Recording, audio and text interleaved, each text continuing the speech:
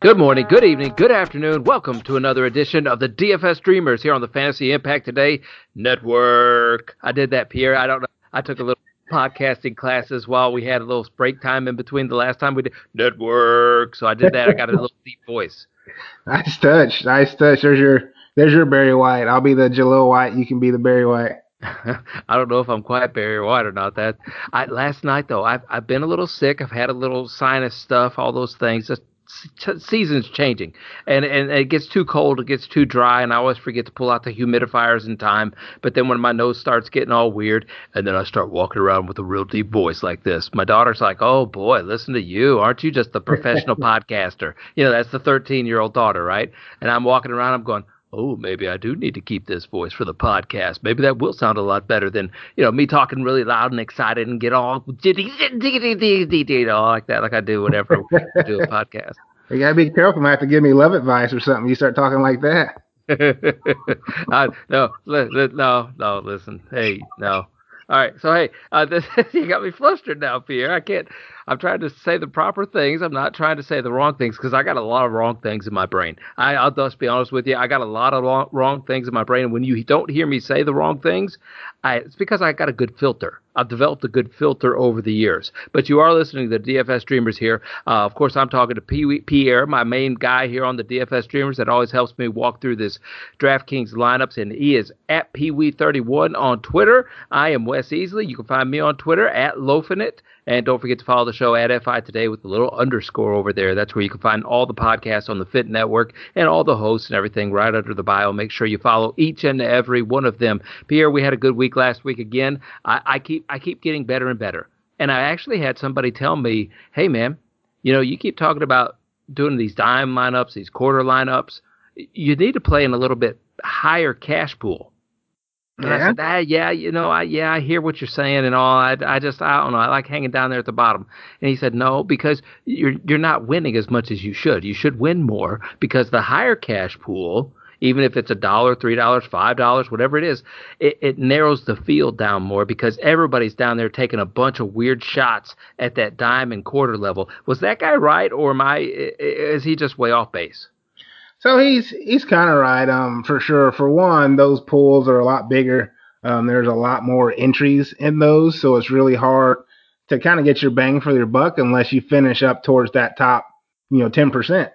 Within those lineups. Whereas if I try to target personally. I like the smaller entries, so about 200-300 or less, and then some of the higher entry fees because for one, I don't have to beat that many people, but I'm also still working on my bankroll because it doesn't take me that much if I beat half of that group. Let's say if it's a 50-50, I'm doubling my money. If I'm in a tournament and I'm getting in that top 10%, I may not win the $1 million or 100K, but I could win like a 60 or 70 and really just build my bankroll in case I do want to take a shot on one of those bigger tournaments. I've had people approach me too and say, "Hey, man, I tried DraftKings out, and yeah, I won that very first week." And somebody else tells me, "I won that very first week." Somebody else, and I'm going, "Okay, that first week, I wonder if DraftKings isn't just setting people up, to automatically win, and then they start losing after that, just to keep pouring money into the machine, kind of a thing." Well, I think it helps when you're first beginning because you don't really know what to expect. And a lot of times people get in their own way. Like you start to overthink things or think you're kind of on top of your game, playing sneaky plays or those bottom of the barrel plays. Whereas your first week, you're just playing guys you think are in good spots. You're not really thinking about it. Then once you get a taste, you start diving in a little bit more, and sometimes that kind of backfires on you, and you're overthinking a bit. Boy, do you think, because we're both Cubs fans, do you think Joe Madden ever wins at DraftKings? I mean, Probably not. Probably not. Speaking of Cubs, Kyle Schwarber, that uh, hurt. That hurts. So I'm an IU guy. Obviously, I went to Indiana University. He went to Indiana University, was the fourth overall pick. So it's really hard to see them not non-tender him. I get it. He really struggled at the plate outside of power. But what he did in that World Series to come back from that ACL and the defender that he came to be out in the outfield, it was really tough for me to see them not bring him back personally. Sorry to yeah, sidetrack. no, I mentioned it too to my one of my big text groups that I have, and I mentioned the very thing. And what I said was, that's the Cubs window. the Cubs window has officially closed, in my opinion. Not only did they change, Theo Epstein's position and all, but also getting rid of Kyle Schwarber. It just looks like the time to move on is there. So we may see another little area of trading, high trading volume here of the Cubs trying to get rid of pieces to rebuild again. I don't know that if we're exactly in that spot, but it sure does feel like that window's starting to close a little bit faster. It's possible. I know they tenured Contreras. They can, Baez, KB, Chris Bryant. They also tendered. They can always trade those guys away, but obviously Schwarber was just really close to my heart, so that hurt. But we'll see. That window did close pretty quickly. We were all on cloud nine back in 2016. Really good group, really good core, and they just really didn't improve from there, which I really was shocked by. I thought they would develop kind of into just a dynasty type of team, and it really just didn't happen. It was a good run for the playoffs. So speaking of playoffs, this is coming up on people's regular season playoffs. So I'm gonna try to mix some of that in when you think about start sit questions and all that. You can kind of get those feelings for that throughout this whole DraftKings look into the main slate here that we have on Sunday afternoon for them. And of course, we finally have a Patrick Mahomes sitting at quarterback for us, Pierre, at the top of the slate of the quarterbacks. He is only at 8,100 though, which surprised me a little bit when I first saw this, because out of all the players that are priced high, Dalvin Cook, of course, remains at 9,400. Devontae Adams is at 9,300. McCaffrey is at 9,200, and then Patrick Mahomes, a quarterback, comes in here at 8,100 against the Miami Dolphins, and maybe that's a little bit of a reason why. But he's right there at the top of the board. I want to say till Kyler Murray at 7,200, Pierre. And I think my main question to you is this: can Mahomes pay off that $8,100 price range when we talk about our 3 times value here on the DFS Dreamers, what we're looking for? So that means he's got to get 24-ish, maybe a little bit higher. Oh, absolutely. He's done that the majority of the season.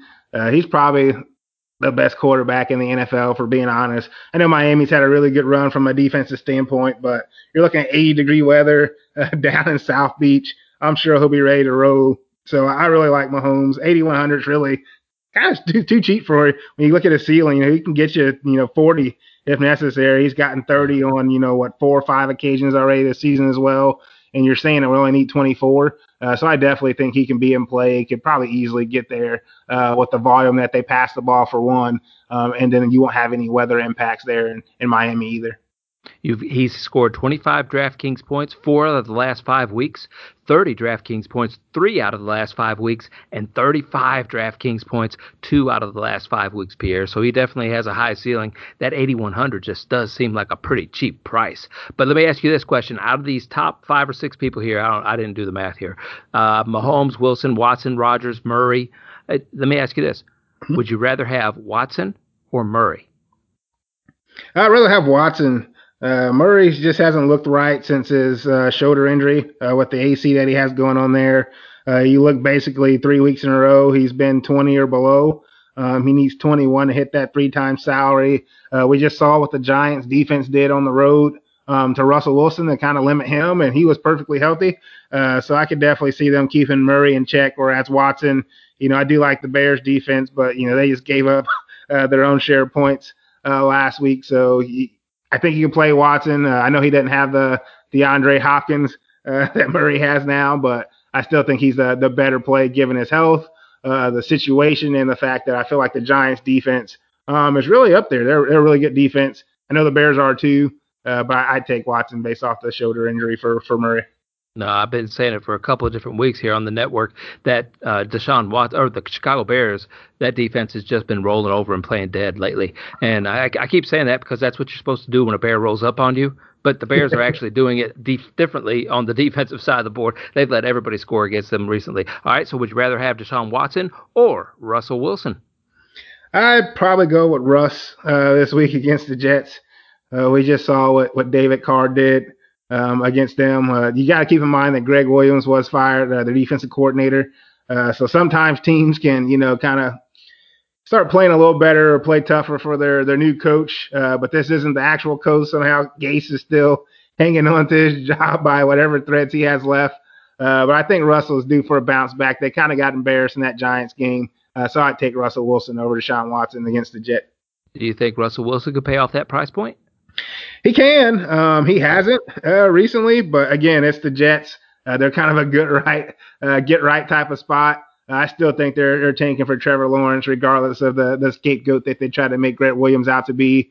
And Seattle's kind of been faltering. They lost to the Giants. They're in the heat of the playoff race themselves, so they need a win. And I think that Russ could definitely get to that 24 himself after really 4 weeks in a row of lackluster performance.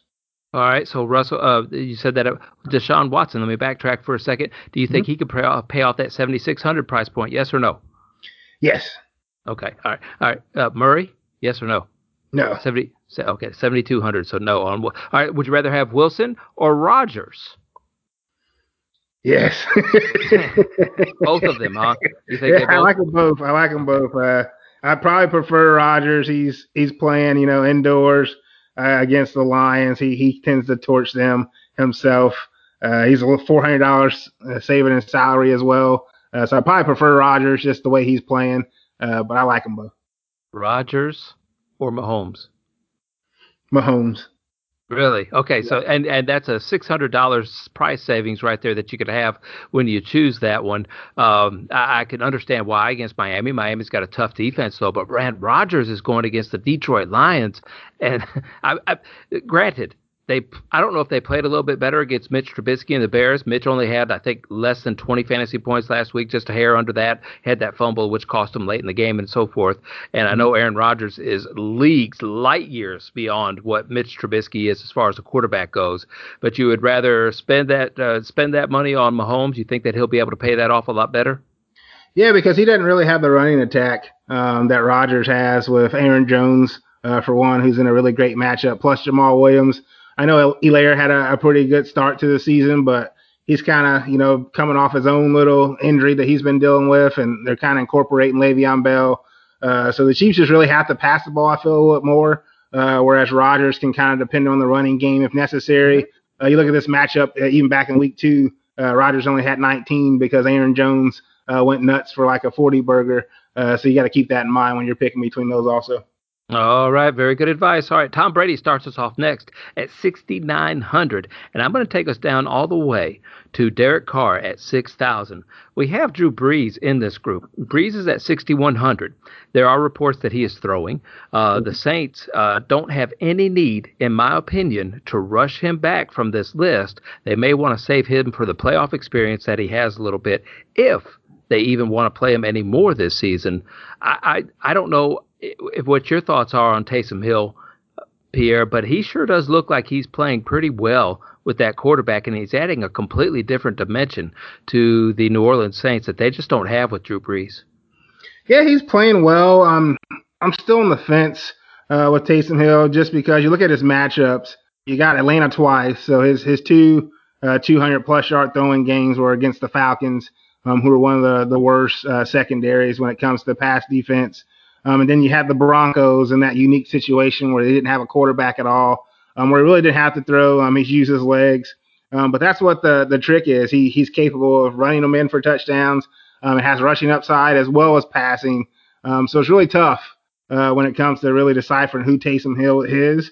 I think the Eagles defense could be the best test so far. For one, they're going to have a quarterback, unlike the Broncos, but also their secondary, even though Darius Slay's been getting abused, is a little better, I feel, than the Falcons. So you look at that and look at the outdoors situation in this game as well. We'll see kind of what happens with the Eagles. They'll be a little hyped up because of the hurt situation now. So I think this will be the game to kind of put a good glance on what Taysom Hill actually is. I wonder what the role is for Taysom Hill and Drew Brees going forward, because Sean Payton has typically, I don't want to say split, but Taysom Hill would get that. I don't even want to say a series. He used to get a snap or two at a time, right? I mean, a snap or two at a time, and Drew Brees would go line up at wide receiver or completely run off the field. Now I wonder since Taysom Hill's got a little more experience under his belt, I wonder what Sean Payton's going to do with this shiny new toy of Taysom Hill doing so well back there. I wonder if we're going to see entire series go to Taysom Hill. I wonder how this is going to diverse into the rest of the season and how they're going to play this and how Sean Payton's going to play this, because we know Sean Payton is one of those guys that likes to outthink the room sometimes.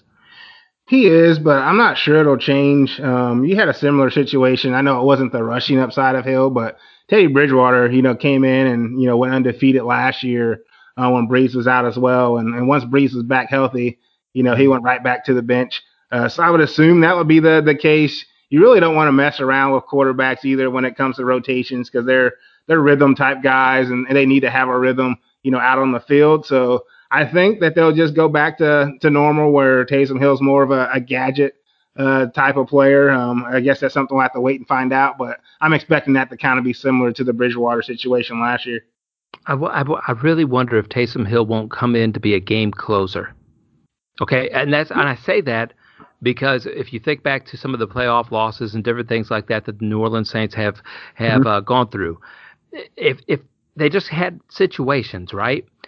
And it being unpredictable back there at quarterback with Taysom Hill doing the handoff. Now I'm starting to outthink the room. Okay, I'm moving on. Never mind. Forget it. I'm moving on. It was a good thought. I'm moving on. I'm not even going to talk about it. All right, biggest booms or busts here in this little category between Brady and Derek Carr. Give me your biggest boom in this little grouping.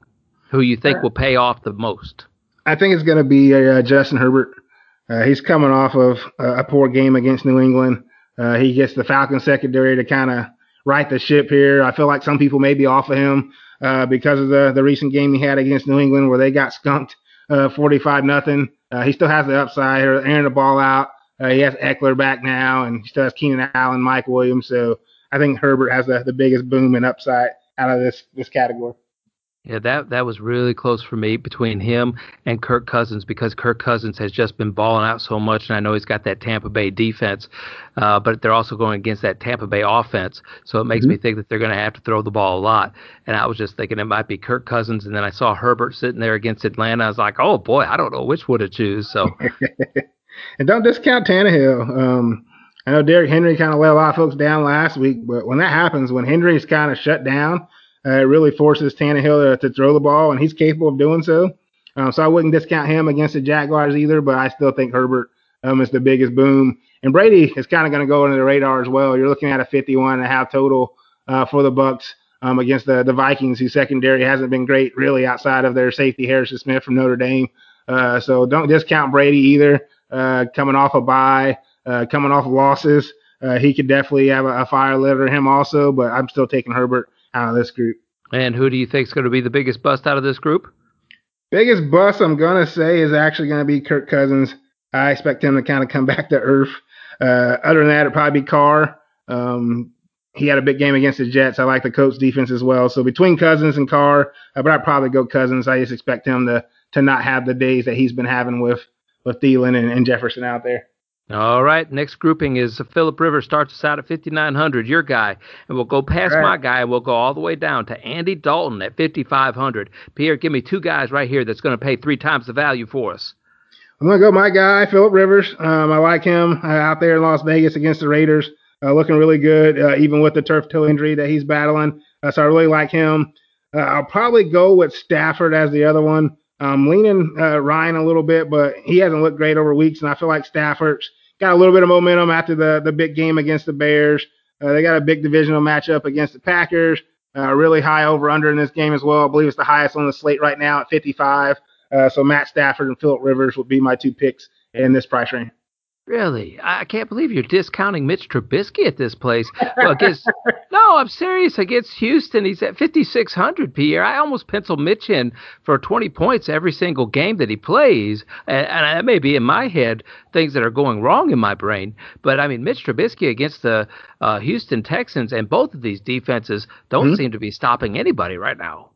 It's true, but he had a really good matchup last week against Detroit. Only got to 14. Part of that's because of Montgomery and Patterson running in 3 touchdowns amongst themselves, but the Texans really struggle against the run. Also, they gave up a touchdown to Taylor. They gave up a running touchdown to Hines. So similar situation where they struggle on the ground. So you could see the fantasy points coming from the running backs there in Chicago versus Trubisky. And I can't believe you didn't mention Andy Dalton either in a revenge game against Cincinnati. He's only at 5,500. That cat's been throwing the ball all over the place. I don't know how he's doing tonight. We are recording this on Tuesday night. Maybe he is throwing it all over the place in Baltimore as well, but it's to the Ravens. Yeah, I like the revenge spot. Again, I can only pick two. It's supposed to be pretty cold there in Cincinnati. They should probably control this game. I believe Brandon Allen's questionable himself, which means they could have to turn to Ryan Finley. They should be able to depend on Zeke, I feel, in this game also. So not big on Dalton. He has a cheap price tag, and he definitely has the receivers to be dangerous in a revenge type spot.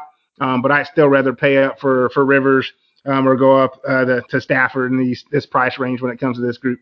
This next grouping, and I'm just going to take it from here all the way down to the rest of the spots, is Mm-hmm. at Tua, who starts at 5,400, and I'm just going to be honest with you. There's a bunch of starters in here, priced with all the different backups, Pierre, and this looks like a sweet spot for me for quarterback. I felt like a kid in a candy store when I was looking at this little section right here. Just give me the entire place. Pierre, just give me them all. Give me every single one of them. I mean, we're talking about well, outside of Tua. I don't like Tua all that much. What happened to the entire place, Wes? What just happened? Okay, Alex Smith either. I don't like Alex Smith. After that though, after the really cheap prices, I really like him. Like Mike Glennon, man. He's Hmm? at 5,100. Pierre. He's going against the Titans, who couldn't even stop Baker Mayfield. That should be able. He should be able to get to 15 points easily. He scored 18 or 20 that first week, 18 the second week. Do you like Mike Glennon in this spot? Yeah, I like Glennon. He's definitely been solid. I mean, I know they're not winning games, but they were in overtime when it came to the Vikings game and had a chance to win that one. They were close with the Browns the week before, so he's keeping them in the game, and he's kind of spreading the ball out as well when it comes to the receivers there. So I don't mind him at 5,100 against that Titans secondary. Darnold, I mean, you got to look at him as well. It's scary because it's the Jets. But he just put up, 23 points against the Raiders last week. Threw for two touchdowns, both to Crowder and then rushed for one himself. You're looking at Seattle, where they probably are going to be playing catch up. So you have to assume that they're going to be throwing the ball there as well. So 32nd ranked, 31st ranked secondary there with Seattle, who's looked better on defense in recent weeks. So keep that in mind. But Sam Darnold, top pick. Really trying to show up something before Trevor Lawrence comes to town. So you Sure. could definitely consider him at 5,100. Then I think the Hurt situation is going to be one to really watch and pay attention to. I do like the Saints defense. They're playing tons better than what they were playing earlier in the year, but Hurts does give you that rushing upside. He brought a little spark, against Green Bay in that last game and the little time that he got there in the second half. So you definitely can look at him for sure. Good price range. The rushing upside is what makes him really intriguing. I'm not sure I'm going to play him, but he's definitely of interest. Oh, he is, and he had 10 DK points just in that second half. He has been named the starter, I believe, in Philadelphia already. So I could see him getting to that 15 point price range that we really like. I'm just not sure that you could build a stack with him. You'd have to play Jalen Hurts naked. I'm not sure if I'm to that point of my love and infatuation with Jalen Hurts, to be honest with you. All right, and also I look at Drew Lock down here at 5,100. I know he hasn't played that well, and I know he's young, and I know he's a rookie and all that stuff. I'm not that impressed by Carolina's defense. They Mhm. might get CMC back this week, and that could just we know how many points they score whenever they have CMC. We know how fast paced that game gets, and Drew Lock can go off for 30 at any point, and this just feels like a Drew Lock week to me. I could be completely wrong. It's tough.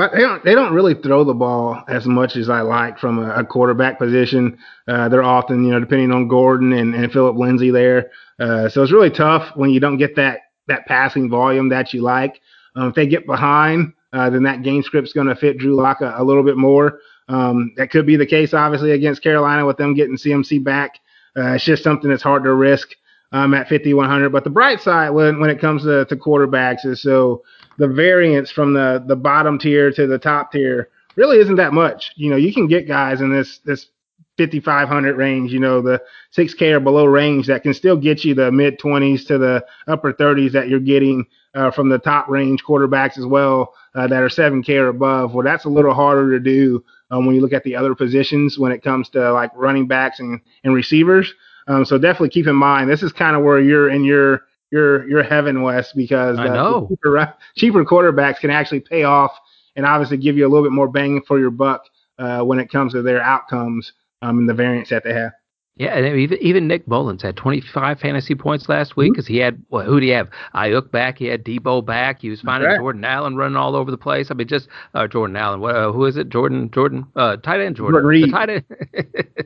uh, Jordan he was Reed. finding in the end zone and I mean, he even paid off last week. Tons.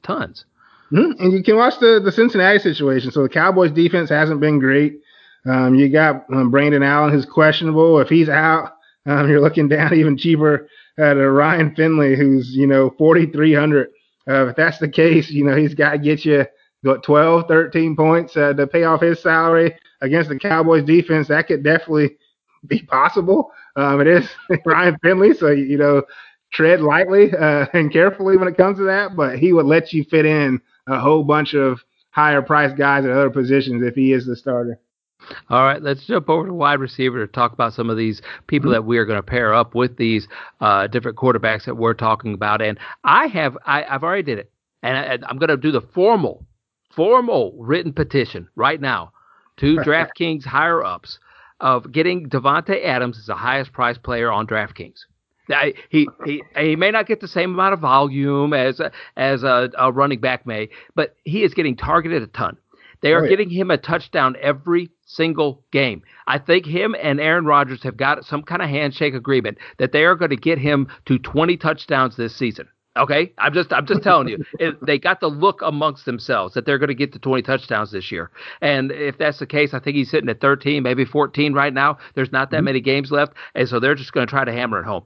And this may be the last season that they are playing together, and this is going to be a special end of the year for Aaron Rodgers and Devontae Adams. I am making a formal complaint to DraftKings that they need to make Devontae Adams the highest priced player on DraftKings. He's definitely the safest. I think he's the best receiver in football. He's definitely the one that Rodgers is looking to, option one, option two. He's usually scrambling by the time uh, he discounts Devontae Adams, and he does. He has a streak going on right now of getting in the end zone. I'm sure that's something that they'll like to keep going as well. He's got 13 touchdowns on the season. 20 is definitely possible, given we're looking at what 3, 4 games left in the season still. So it's going to be tough this week. I think a lot of folks are going to go to his counterpart in the backfield, which may lower his ownership as well. The price tag may lower his ownership, but he's the safest guy. He's been double digits every single game, but the one he got hurt early against the Lions, as a matter of fact. So you can see him maybe trying to have a bounce back game, give them the business since he didn't get a chance to give them the business earlier in the year. And you know what else I think? I just somewhere these players have got to know about DraftKings. They've got to know about fantasy points and all that. You know they do. And they always look for bulletin board material. And I just sit there and I think about Tyler Lockett having that 56-point fantasy game or whatever it was. It depends on the scoring format, etc. Mm-hmm. And just don't you? I mean, if I'm sitting there and I'm Aaron Rodgers, who's bored out of his gourd, by the way, just toying with the league at this point, and you just go over to Devontae Adams and Aaron Rodgers got that sly little look on his face. Keep in mind, I'm a Bears fan, so I don't like that little look, but I respect the fire out of it because I've seen it so many times. He walks over there, he just looks at Devontae Adams and says, "Hey, buddy, let's go get Tyler Lockett's record this week, okay?" Just something like that. Let's set the woods on fire. And it seems like they could do it. The two of them could do it together. They are so awesome. In this top tier, though, we got Devontae Adams, Tyreek Hill, DK Metcalf, priced at 93, 85, and 8,400. Tell me, Pierre, out of these three players, who's going to be the biggest bust on Sunday? Because they all look like they're in great spots for me. Ooh, the biggest bust. Ugh. Aye, aye, aye. That's a tough one. I agree. They're all in smash type of spots. If I had to pick one, I'd probably say Tyreek Hill, which Okay, scares me. who's Uh, going to be the lowest scoring out of those three? Because they do all yeah, look like they're 30-point guys this week. yeah. I'd say Tyreek Hill. Xavier Howard's a pretty solid cornerback Okay. there for Miami. I feel like Miami has the best defense out of the three that these guys are facing as well. So I say Tyreek Hill. Obviously, he could throw up the deuces at any time, get behind the secondary, and pay it off. But if I had to pick one right now, given the defense that they're facing, I'd say Tyreek Hill would be the bust, quote unquote. Listen, let me plug this for a second, okay? Because we had Rob Norton on our show a couple of weeks ago, right? At Norton0723 on Twitter. He always does a lot of DraftKings stuff, and he is the creator of the Baby Bowl, one of the program or one of the tournaments that I'm in this year that I ended up joining. Being a great tournament, great chat room, all that stuff that we've been a part of. A lot of great people in there.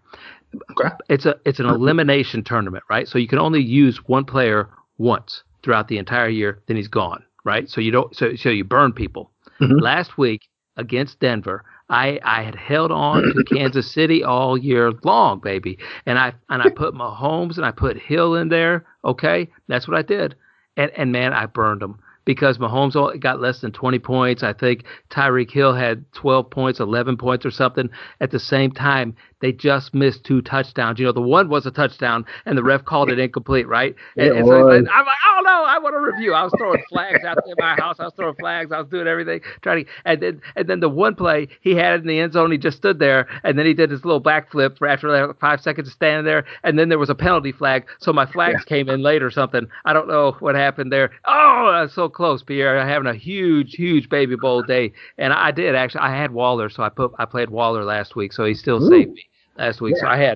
I finished in the top tier, top half or something like that. I don't know, but Yeah, that's it's awesome. Waller had a really big week, and yeah, that Tyreek was brutal. Even that first one, he didn't realize he catched it. He caught the ball, so he ran over to the sidelines, kind of had his head down, and all of a sudden they show the replay. He jumps up like, "Why did you challenge it?" And Reed's like, "Why didn't you say anything?" He's like, "Oh, I didn't know." Like, yeah, you didn't know. Don't try to jump up now. So that was really bizarre. Yeah, but I'm saying that because the Baby Bowl thing has been a nice little DraftKings kind of style of format to play this year, and really a different format than I've ever played before. Very challenging. If it goes towards a good cause too, with the March of Dimes donation that puts in there, but it also pays out each week to the winner of each week, and then it pays out at the end of the year as well. So it's a really good contest, a really cool tournament to be a part of, and something I'm going to say similar. What Rob has aspirations of, I'd imagine one day of the just the Scott Fish tradition, the Scott Fish Bowl, Mhm. and all that stuff. So a great ground level room to break into there with the Baby Bowl, and we'll hear more about that on the Fantasy Impact Today network as next season comes closer. All right, next year starts off with Allen at 7,700, and I'm going to drop it all the way down to Thielen at 7,000, which makes a little bit of sense. Mhm. All right, and I look at that, and one of the things that I want to ask you about this, okay, um, the boomer bust here in this area. All right. DeAndre Hopkins looks like a big boom or a bust to me. It's never always the same. It's never the same thing. It's either got a lot of points or he has no points, it seems like in my head. Michael Thomas has not caught any touchdowns this year. Who do you think is going to be the bigger boom or bust, Hopkins or Michael Thomas? For the bus, I'd say Hopkins, just because of the James Bradbury situation. I know folks sometimes don't respect the cornerbacks when it comes to top receivers, but we saw what he did in Seattle with Metcalf, and he's kind of been that kind of shutdown corner all season for the Giants. So Hopkins would be my bust out of those two. Michael Thomas would be my boom. Darius Slay, as I stated, has been getting torched. He got beat up by Metcalf 2 weeks ago, and then he got beat up by Devontae Adams last week. So it could be Michael Thomas's week to kind of go off and have an explosion. Not sure Taysom Hill can get him the ball in those situations, but given the matchups himself, I prefer Thomas over DeAndre Hopkins. It shocked me when I saw that Michael Thomas had zero touchdowns this season. I know he's got Mhm. injuries and all that stuff that he battled, but still zero touchdowns this year. Would you rather have Michael Thomas or Tyler Lockett, who has only scored 13 DraftKings points or more, one out of the last 6 weeks? Yeah, it's tough. I'd probably still go Michael Thomas. I want to say Lockett because of the Jets matchup, obviously, but Michael Thomas is eating up the targets from Taysom Hill. He's got 12, 6 in the game against Denver where they really didn't have to throw the ball at all, and then 11 again. So as long as this game stays close, which I expect it will, if it hurts, I feel like the Eagles will definitely be competitive in this game. I think Michael Thomas will be the beneficiary of that. There's not really many people to steal targets from him on that Saints offense. I know you got Emmanuel Sanders and Traquan Smith, but Michael Thomas is clearly option 1A, 1B, whereas Tyler Lockett has the DK Metcalf factor that can kind of play into his targets a bit. So I'd go Michael Thomas out of those two. Thomas or a banged up A.J. Brown, who only had 11 DraftKings points last week? I still go AJ Brown here. I know he got banged up in that game against Cleveland. He came back. You expect him to kind of have a bounce back type of spot against Jacksonville. You do have to worry about it turning into a run game if they can get Henry going early on. But he's still got the bigger playability when it comes to between him and Michael Thomas. He's more capable breaking free for 40, 50-yard touchdown type of situation. So I go AJ Brown out of those two. He is so big. I didn't realize how big he was. I mean, he's not DK Metcalf big. He's not Julio Jones big, but he's just a tier below them, I think. I'd like to see all three of them standing side by side and go, "Wow, look at those guys, man." I mean, Oh yeah, he's huge, and I believe there's a photo on the internet with him and DK Metcalf together, and he holds his own. They both went to Ole Miss, so maybe there's something in the water down there, or they got a different weightlifting program than the rest of the country. But yeah, he's huge as well for sure. All right, AJ Brown or Calvin Ridley this week? That's tough. I say Brown still. Okay, Brown or Justin Jefferson? Hmm. I don't think Cousins is going to have the week he's been having, so I'll continue to say AJ Brown. And Brown or Thielen? Okay, AJ Brown again. Okay, all right. AJ Brown, the top guy out of that tier. That's pretty cool. I like that. All right, very good, very good. A-Rob starts us off at 6,800, who is my guy right there. We're going to go all the way down to Galladay at 6,000, who's probably not going to play this week, right? I don't know what the situation is. I hope he plays before the end of the year. This is a contract year. I don't know what that means. I don't know. I mean, his hips got to be bothering him. That guy always seemed to be a gamer. Maybe he's trying to make a statement right now. I don't know what's going on, but he hasn't played in a couple of weeks, but he's at 6,000, so we'll just kind of leave him out of the mix unless you want to talk about him. But who will, and who won't? Who will be the biggest boom over their DraftKings dollar price point this week, Pierre, out of that group? Biggest boom. Give me Julio Jones out against the Chargers. I expect this to kind of be a shootout out there. I know the total's only at 49.5 right now. But both teams are coming off of pretty poor losses. You had the Falcons coming off back-to-back losses, really. Although they had the big game against the Raiders. So they had a loss against the Saints. And then you have the Chargers with the loss, obviously, against the Patriots. So I like Julio. Really good price for him at 6,600. Again, he's one of those guys that I kind of like to play when he's under-owned and underpriced for what he can do. He got 10 targets in his return last week. So we'll see if that can continue. Obviously, you have the hamstring that can definitely go out at any time, but I do like Julio 6,600 to go boom in this price range. Who do you like to not hit their price range this week in this little grouping right here? One person. Take Brandon Cooks out of there. Take Galladay out of there because Cooks may not play with the concussion issues. Give me. This is tough. Really? Yeah, it's tough. They're just. I mean, Deebo Samuel's coming off of what, negative 5-point game last week or something like that. It seemed like yesterday. I know he got. Yeah, he got there a little bit last night. I like Deebo's upside though. He got 13 Parker. Actually last week. I didn't think it was that high. Since Tua's the starter, I'd probably say Devontae Parker. I more prefer him when Fitzpatrick's quarterback. So I go Parker probably as the bust out of this group. Okay, I can see that with Tua. He only had 7.5 DraftKings points. I think he left the game a little bit early last week, but I can understand that. Seemed like Tua ended up getting eyes for Gesicki at some point last week, which was finally a good breakthrough. Marvin Jones Jr., who just tore up my Bears last week, he's priced at 5,800. Look, if Jones Jr. is tearing people up this year, that's what I'm saying. They're just laying down and dying right now is what the Bears are doing. But he's at 5,800, and I'm going to take it all the way down to Sterling Shepard at 5,200. I'm not sure who's going to be quarterback. Daniel Jones is there taking some practice reps. They're hoping to have him back, but Colt McCoy will probably be the quarterback there again, I would imagine, just because they want to make sure that hamstring's really good and rested for Daniel Jones. So tell me, out of that group right there, who will end up with the biggest points this week? Will it be Corey Davis again, who was king last week with 38 DraftKings points? Yeah. Can he do it again? He can. And you tried to talk me into him, and I wouldn't let you. So that was tough. He had a really big game. So bravo on you trying to convince me to even consider him, which I didn't. It's hard to go back to back though, so I'm not sure he'll be the guy to do it again.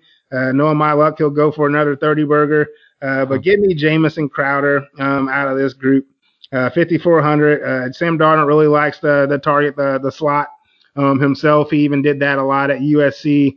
You look at 7 targets last week against the Raiders, 5 catches, 47 yards, 2 touchdowns. I expect him to trail a lot again, as I stated in this game against the Seahawks. So it should be a lot of passing attempts, and I think that Crowder will be one of the main beneficiaries of those passing attempts. Yeah, I can't remember his name right now, but I think that Seattle slot cornerback is one of the worst in the league. Is it Hargroves? Is that who that is? I can't remember who that is right I now. don't think he's in Seattle. I'm not sure of the name, but Yeah, you're not wrong. Yeah. One other that you would like there out of that group there, I'll give you another one to choose from because I do think that that's a nice little group of people. Yeah, it'd probably be Corey Davis.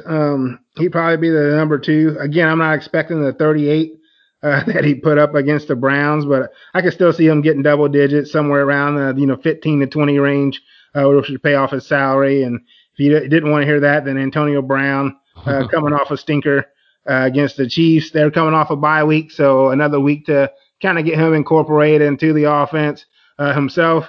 5,500. He looked at targets before that Chiefs game. He looked at 13 and 8, so they may have him more in their game plan this week. So look at him. I can't do it. I had him everywhere against the Chiefs, and he left a terrible taste in my mouth. I don't know, just a terrible taste. I don't know what him and Tom Brady were cooking that night, but whatever it was that I had for dinner, it was just terrible taste in my mouth. Hey, T.Y. Hilton, your man. He finally made it. He made it into the starter salaries. Can he pay off again though this week, having that big jump in salary? Can he pay off that 5,100 price point? I think he can. He's starting by the way. Of course you do. He's got the connection. And I told you when you watch the coach that he was doing a lot of things on the field that was taking away attention from him. Well, taking away basically attention of defenders, where guys like Pittman and Burton and all those guys were the beneficiaries. But you could kind of see that Rivers was starting to take chances to him, and there was a lot of penalties and holds and things that really took back the production that he had. And once that didn't happen, once it started to click, which I felt that was the case in Tennessee, he only had 5 targets, but he caught 4 of those and had big play ability. And I knew going into Houston, obviously he torches the Texans there every year. I'm like, he's gonna continue. You could just see the rapport building with him and Rivers. Had a season high of targets of 11, caught 8 of those for 110 and a touchdown. And I just feel like they're meshing right now. Rivers is trusting him a lot more and giving him a chance to kind of make plays, which is what he always asked for. So I do still like T.Y. Hilton at 5,100, even with that salary increase. All right, I could see that. I can understand that, and yeah, I understand your love for him as well. All right, I'm going to make Lazard. Okay, we're looking for the 3 times the value that we look for here out of this bottom tier, right? Mm-hmm. Lazard, I think, is at 5,000 to Gage at 4,500. So we're going to play a little game of yes, close, or not at all. Okay? So we're going to start there at Allen Lazard, and I'm just going to go through these guys really quick, and you can tell me, yes, they will pay off their 3 times the value, they'll come close to it, or no, not at all. All right? You ready? Yeah. Lazard. Yes. Kuti. Yes, Cooks.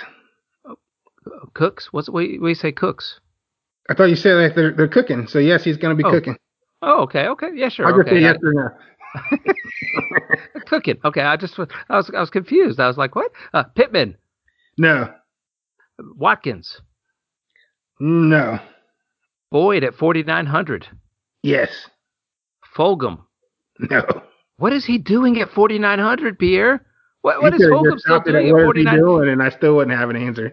He must have just, I know he tore it up at the beginning of the year, but I mean, he's getting like 0 points right now. 0 fantasy. He's still at 4,900. CeeDee Lamb, 48. Yes. T. Higgins. I don't think he's going to play, so I'm going to say no. Jerry Jeudy.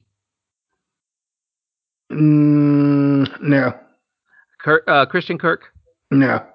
Aguilar. No. Mike Williams. Yes. Oh, Henry Ruggs III. No.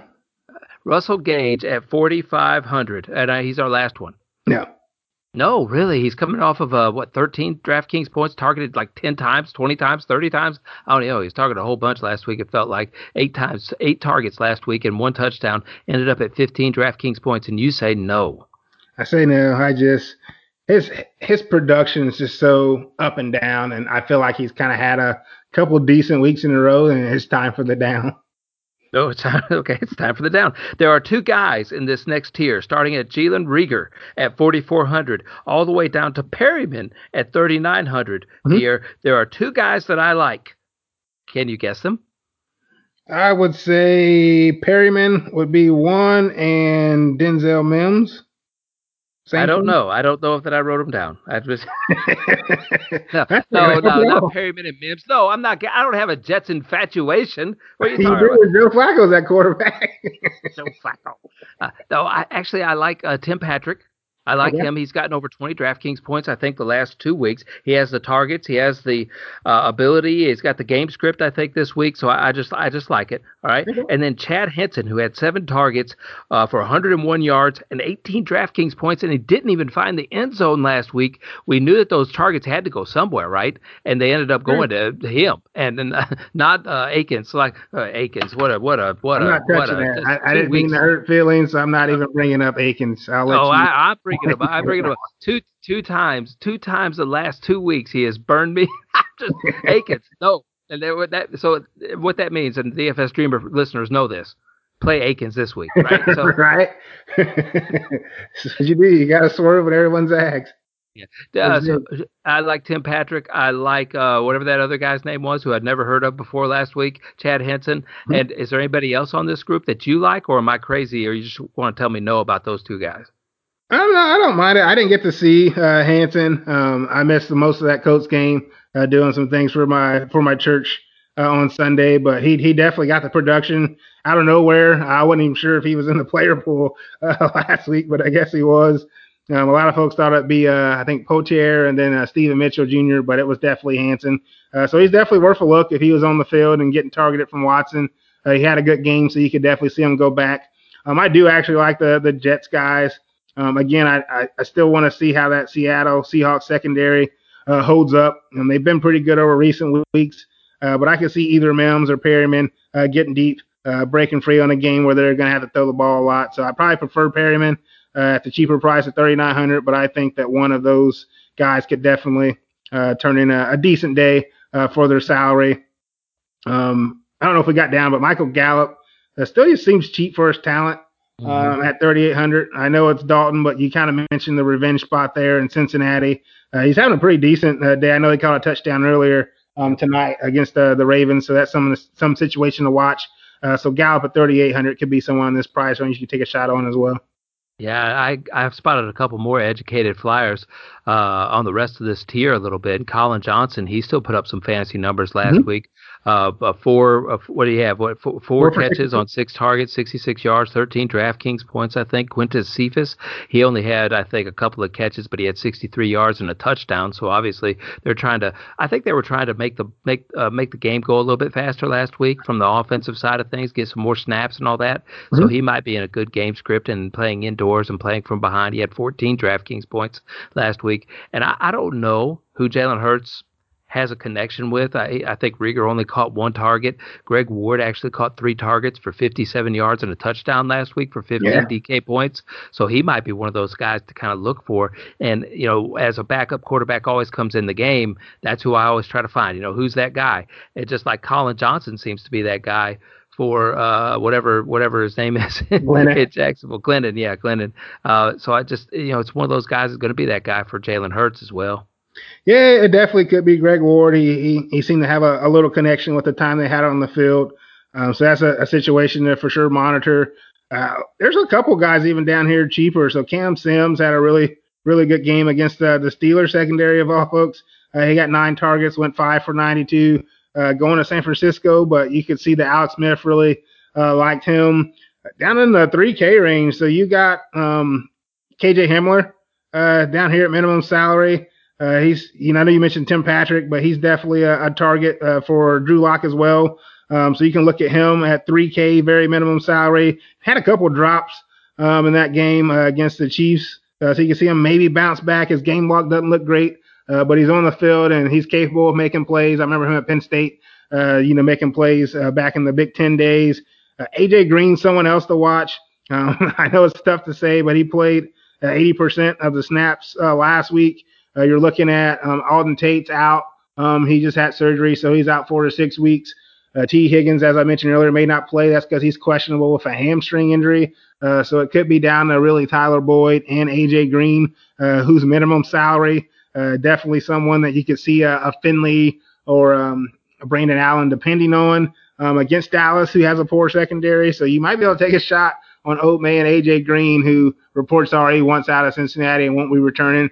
So perhaps they try to help him go out on a decent note there in Cincinnati or one of the final home games there.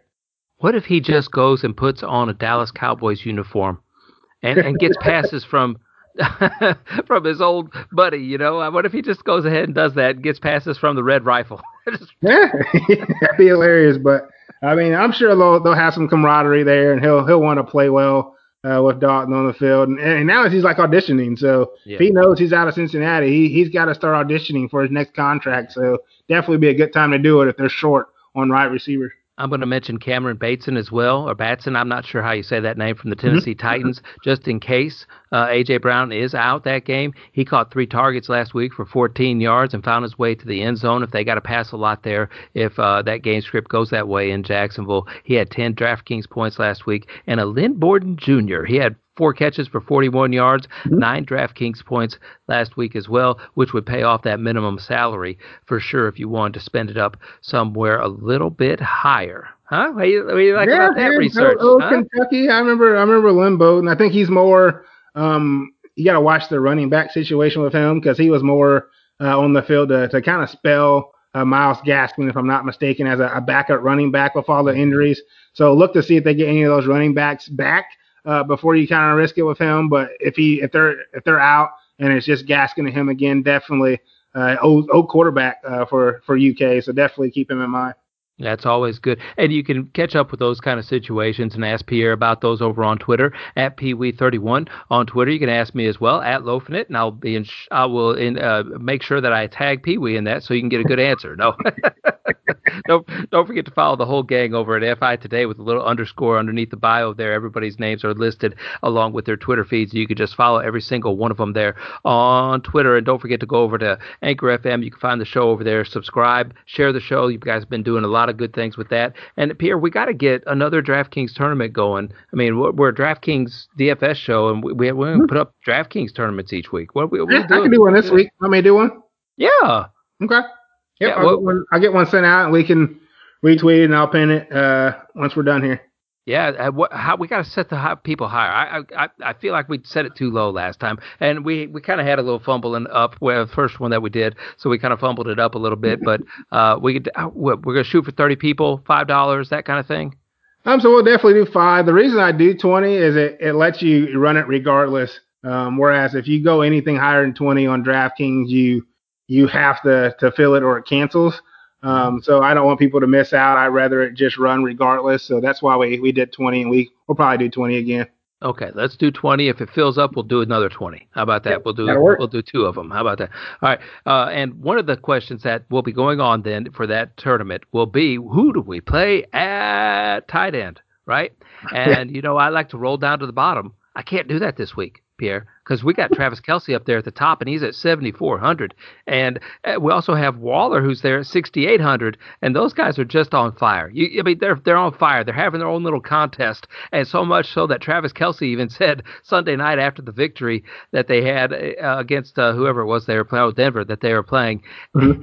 The lady asked him a question, and he brought up the Las Vegas Raiders. So I don't know what was going on there, but Darren Waller and Travis Kelce, can either one of those guys pay off their price points? Kelce is at 7,400 and Waller is at 6,800. Can they both pay up their price points, or just one of them?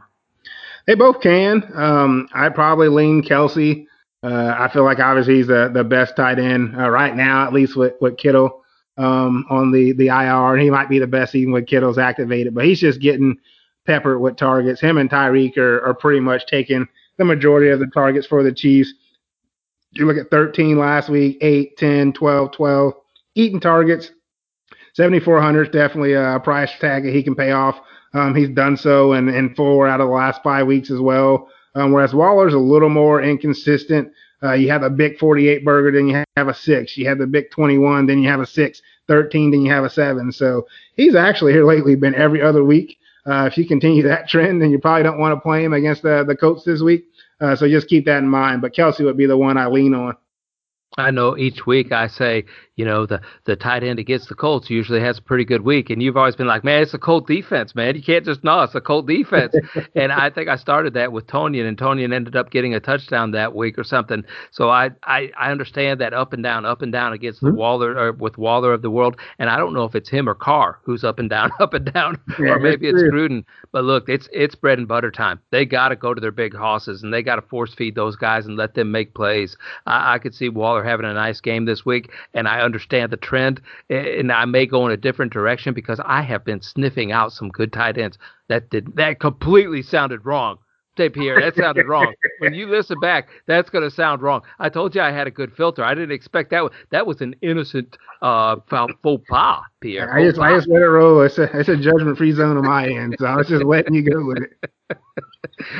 But I think both of those guys can pay off pretty well this week, and I would hesitate to say Waller if I had to choose between one of the two. All right, so our next tier starts us off there. I'm going to say it starts off at Hawk, which at 5,000, because we're going to skip over Kittle right now. So Hawkinson at 5,000, all the way down to Ingram at 4,300. Pierre, let me ask you this question. All right, because I'm going to take Gronkowski out of the mixture. All right, because Gronk hasn't really paid off that price point at 4,800 very often this season, I don't think. And Hunter Henry has been very disappointing as of late. So I'm going to put those two at the bottom of the tiers. And let me Okay. ask you this.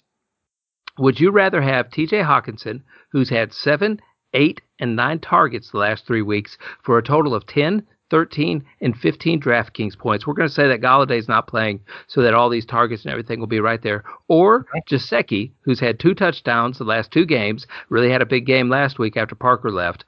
Or Ingram, who had 9 targets and 8 targets the last 2 weeks. Which one would you rather have out of those 3? Hawkinson would be the one out of those three. For one, I like his quarterback best. And Stafford, I like Stafford better than Tua. And either Colt McCoy or Daniel Jones, if I'm being honest. In addition, I like the game more. You're looking at a 55 again point total for the Packers versus the Lions. Packers are 7.5 point favorites, which means the Lions should be trailing in that game, having to pass a little bit more. So again, I trust Stafford to get the ball to Hawkinson more than I trust Tua to get Gesicki, or I trust Colt McCoy or Daniel Jones to get it to Ingram. Okay. Noah Fant, all the way down to, let's say, Hayden Hurst at 3,700, who had a lot of targets, I think, last week. Well, he had 4 targets anyway. He had only one. Really? He only had 2 fan DraftKings points? What was I listening to over the? I don't, he had 8 targets the week before. Maybe that's what I got stuck in my head. So he didn't really play well at all last week. And DraftKings got it. They have him in a picture with a beard, with hardly any beard, hardly any face. He's got a big beard now, I believe, doesn't he? Yeah, Font he was decent. That was the Chiefs game, right? Yeah, well, no, I was Hurst. I was talking about Oh, you're Hurst. I'm talking about sorry. Hurst. Yeah. He does have a beard right now, but Hurst has been. I don't know. It's tough. You usually want, it seems, you want Ridley or Julio to be out in order for him to get Matt Ryan's targets. When they're both on the field, he's kind of the forgotten man, which is sad because I feel like he's talented, but maybe he's not. Maybe he's not as great. Maybe that's why Baltimore kind of gave up on him. But I still like him. He's a great human being. He really talks Yeah. to mental illness and things along those lines. So I like him. I like his foundation. I think he's capable of paying off this price Oh tag yeah. if he gets the targets. He just hasn't been getting the targets from Matt Ryan for some reason. All right. So out of that group, Tanyan to Hurst, who do you like the most out of that group? From Tanyan to Hurst. Mm, well, I don't know. I want to say one of the Eagles, but I don't know how that situation is going to be with Hurts. So go ahead and give me Tunyon at 4,200. Again, high over under. Definitely has Rodgers, the connection. He's got 3 touchdowns. Basically a That's touchdown a week for 3 straight weeks. 5 targets 3 straight weeks. If he keeps that going, he's going to pay off that 12 points that you need or so. He's at 15, 17, and roughly 14 in 3 weeks in a row. So give me Tunyon out of that group. Yeah, if you knew if it was Goddard or Ertz, that'd be a big connection right there. We're gonna have to wait and see what Jalen Hurts likes, but I actually seem to have some kind of development there with Ertz over the last second half of the game, but maybe that was just because they were taking Goddard away. So we're gonna have to the decision making is still out. What about Fursker? What about Fursker at 3,600? He had a big game, but I think every single one of those catches were on the last drive of the game. He did. I mean, it was a lot easier to stomach him at minimum salary at 2,500. It's a little tougher at 3,600, but he's still the top tight end there as long as Johnny's ruled out. Right now, Johnny's questionable, so we'll see how that kind of plays out. But if Johnny's in, then you don't have to worry about Frickshire at all. But if he's out, he's still playable at 3,600. It's just a little tougher, like I said, to stomach at that price range.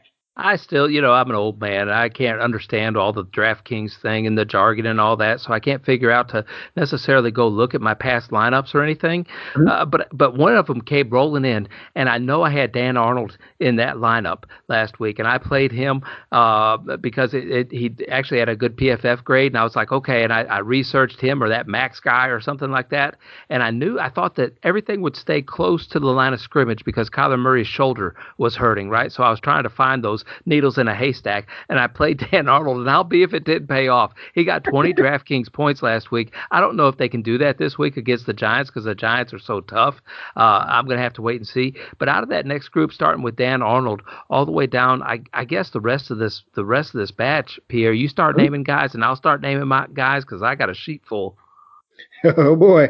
So I don't like Arnold. He kind of took three targets and turned two of them into touchdowns, which I don't think is very sustainable. I actually like the guys in the really cheap range. Yeah. So the $2,900 range to jump down. I like your guy and my guy, Notre Dame product, Cole Kmet, there for the Bears at 2,900. He started to get the snaps and take those away from Jimmy Graham now. So that's something that if you've been watching the Bears at all, you would have noticed that he's kind of eating up all the targets, 78% the snaps last week and 79% the week before. So he's tight end one, it seems, right now for the Bears. So that's something to definitely keep an eye on. 7 targets, caught 5 for 37 and a touchdown last week against Detroit. Another good matchup against the Texans this week. And then I think he can take a shot on one of these Seahawk guys as well. Again, it's the Jets. We just saw what Darren Waller did at the tight end position against the Jets. Obviously, Disley and Hollister aren't the same as Darren Waller, but I think he could take a shot. I'd probably lean with Will Disley at 2,900. He got 5 targets last week, turned 4 of those into catches for 28 yards as well. Again, you don't know which one could kind of go off, but in that price range, I think I'd go with Disley. He played 54% of the snaps last week, 72 the week before that. So Disley and Komet both at 2,900 seem like really good salary savers at first glance. I like what you're saying there. I also like Drew Sample, and I know it depends a little bit upon the quarterback situation there, but he caught 7 targets last week, 49 yards for 12 DraftKings points. He's only priced at 3,000, so that could be a way to save a little bit of money. And Cameron Braid, I know that they got Gronk there, but Cameron Braid seems to find his way into the end zone sometimes, and it's just another short little flyer. I think I'd rather have Sample at 3,000 than Braid, but Braid's at 3,000. He caught 4 targets the last time they played for 34 yards, had 7 DraftKings points, and if he would have just fell in the end zone, that could have turned into double digits DraftKings points pretty easily. And you got your guy. You mentioned Tyler Eifert last weekend. I kind of shoot that away, but he had a good week last week, and it seems like Glennon is looking for him or O'Shaughnessy, who's at 2,500. Eifert had 6 catches for 45 yards, 10.5 DraftKings points. 2 weeks ago, he had 10 DraftKings points. O'Shaughnessy last week had 4 catches, 41 yards for 8 DraftKings points. And, who knows who's going to find the end zone there in that situation. And who knows if Eifert's going to end up playing the whole game, right? It's true. Obviously, he has an injury history back from his days in Cincinnati, but a lot of those guys that are coming in off the bench, second, third string guys, are just dependent on those tight ends with dump offs. It's kind of like safety blankets. So that's why I was really mainly on Eifert, knowing that Glennon was coming in and would use those safety blankets. So that could definitely continue to be the case. I feel like he's getting a little more loose. I know he got DJ Chark back. In addition to he likes Colin Johnson, Keelan Cole, Lavicia Chenault, guys like that. But Eifert's kind of going up in price. It was a little easier again, kind of like Berkshire, to pay that 2,600. type price range a couple weeks ago, whereas now he's went up 500 to 3,100. Don't discount Logan Thomas either at 3,300. He's got back-to-back weeks at 13 or more points. He's definitely been catching the eye of Alex Smith. Had a pretty poor matchup, I thought, against the Steelers, and he really just ate them up. 9 catches, 98 yards, and a touchdown. So you could see that trend. Obviously, Alex Smith returning to the 49ers, who kind of pushed him aside themselves back in the Colin Kaepernick days, so he could still have a chip on his shoulder there. So keep that in mind with Logan Thomas. And then this same game, I'm not sure if he'll be activated. I know we kind of glossed over him, but Kyle Shanahan said that he was hopeful that Kittle will be back within the last couple weeks of the season.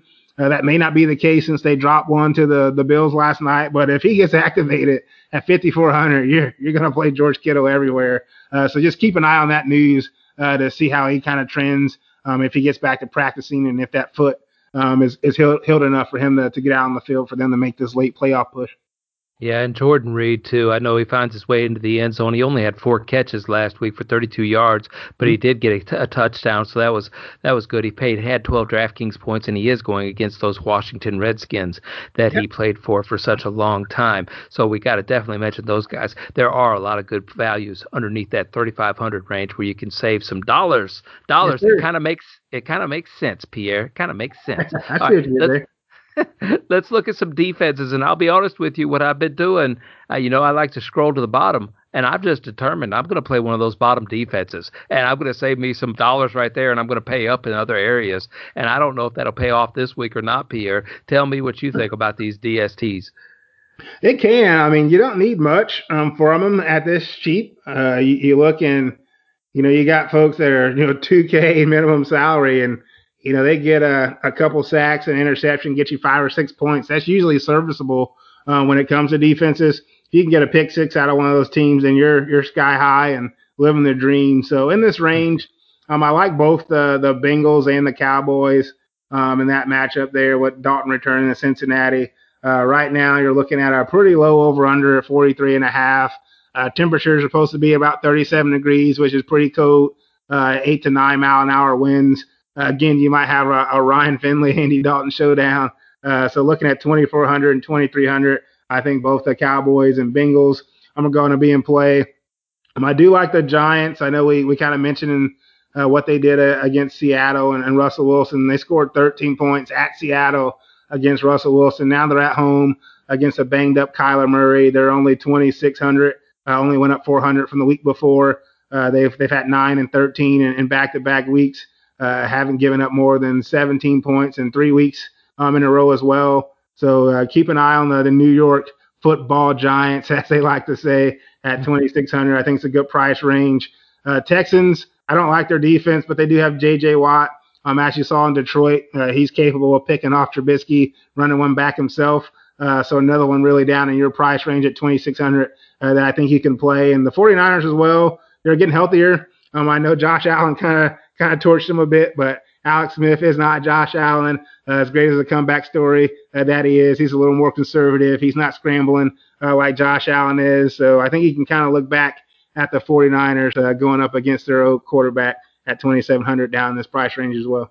I like that idea a lot because Josh Allen, man, he is big for a quarterback, and he is fast, and they really play to his strengths. I saw a lot of times where he was going to the right and everything, and the game slowed down for him. I haven't been able to watch him a lot this year in a whole game, and I didn't even watch it all last night all the way through. But I just saw the parts that I did. It just looked like the game had really slowed down for him, and that's a good sign. I also like it. I think I've fallen in love with this team a little bit, at least the defensive side of the ball, because it just seems like they're trying to go after turnovers a lot, and maybe the book is back on Herbert now. Maybe we said he had a really good first part of the year whenever he came in, but then all of a sudden the New England Patriots, maybe that film is going to be in that film room with the Atlanta Falcons this week, and they're only at 2,400 against those Chargers. I don't know if they can do it on the road or not. Maybe the home cooking's going to be good for the Chargers, but I kind of like that one.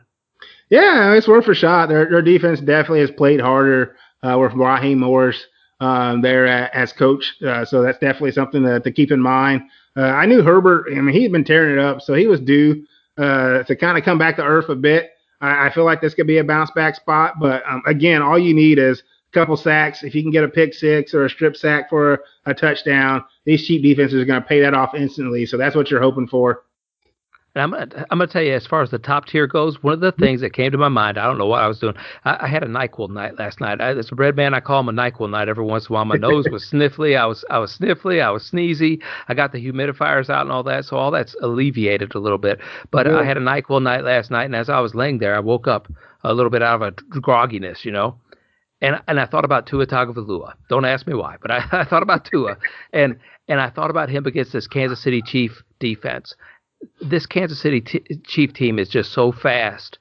And I know Mhm. Tua's come in. I know Tua's played all right. He played pretty good last week, but I don't think he's ever seen speed like he's going to see speed on the field with the Kansas City Chiefs. I don't think the kid has thrown that many turnovers, if he's thrown any turnovers yet or any interceptions yet this year. But I could almost see one happening against those Chiefs next week. Yeah, it's possible. The Chiefs haven't been as explosive the last really 3 or 4 weeks. Hmm. I'm not sure if they're missing their pass rush or what's going on there, but they just haven't really gotten to the quarterback. They got a couple interceptions, which helps. But they hadn't had sacks. They had no sacks against Denver. They got Brady once, had no sacks against Carr, and then they had two in the Carolina game, and then none against the Jets. So you want sacks, you want turnovers, so you got to be careful there. But like you said, Tua, he definitely hasn't. He hasn't looked great. He looked better last week, I thought, than he had earlier in the few games that he has played. But I'm just not sure. I want to go with the Chiefs if I'm paying up in that range. I'd probably rather try to get to the Saints to see if maybe it's just the play calling there in Philadelphia and maybe not necessarily the play of Carson Wentz. So that's definitely something you can look into. I do like the Colts now that they're healthy as well. You saw them what they did with Deshaun Watson. They got 12 points against him. Now you're looking at Derek Carr. They still got Buckner healthy, so that's another play that you can look at as well. And then the Seahawks, even down at 3K, they're starting to turn it a corner a little bit at their price range. Also, going up against Sam Darnold, you can maybe see them abuse the Jets a little bit. All right, let's go over to running back. Let's finish up this show here a little bit. Sure. We got to keep this. I don't know how long we're going right now. I don't know, but we have a good conversation. That's okay here on the DFS Dreamers. All right, Absolutely. so let's look at Dalvin Cook. Starts us off at $9,400. He Woo. saw a lot of work last week. A lot of work last week. But you also have Christian McCaffrey coming back, but he's going against that Denver defense, who we always say is a pretty good defense. That's still the Denver defense. Mhm. And can either one of those guys pay off that 3 times the value that we look for this week? Yes, they both Will they? can. Will they? I think that if I think McCaffrey will. He seems like he's ready to go. He's rearing to go. He's definitely their main guy. When he's back, he came back after being out how long and put up 37 against the Chiefs defense that we were just talking about, who we feel are pretty fast and over the field. So I do like McCaffrey, 9,200.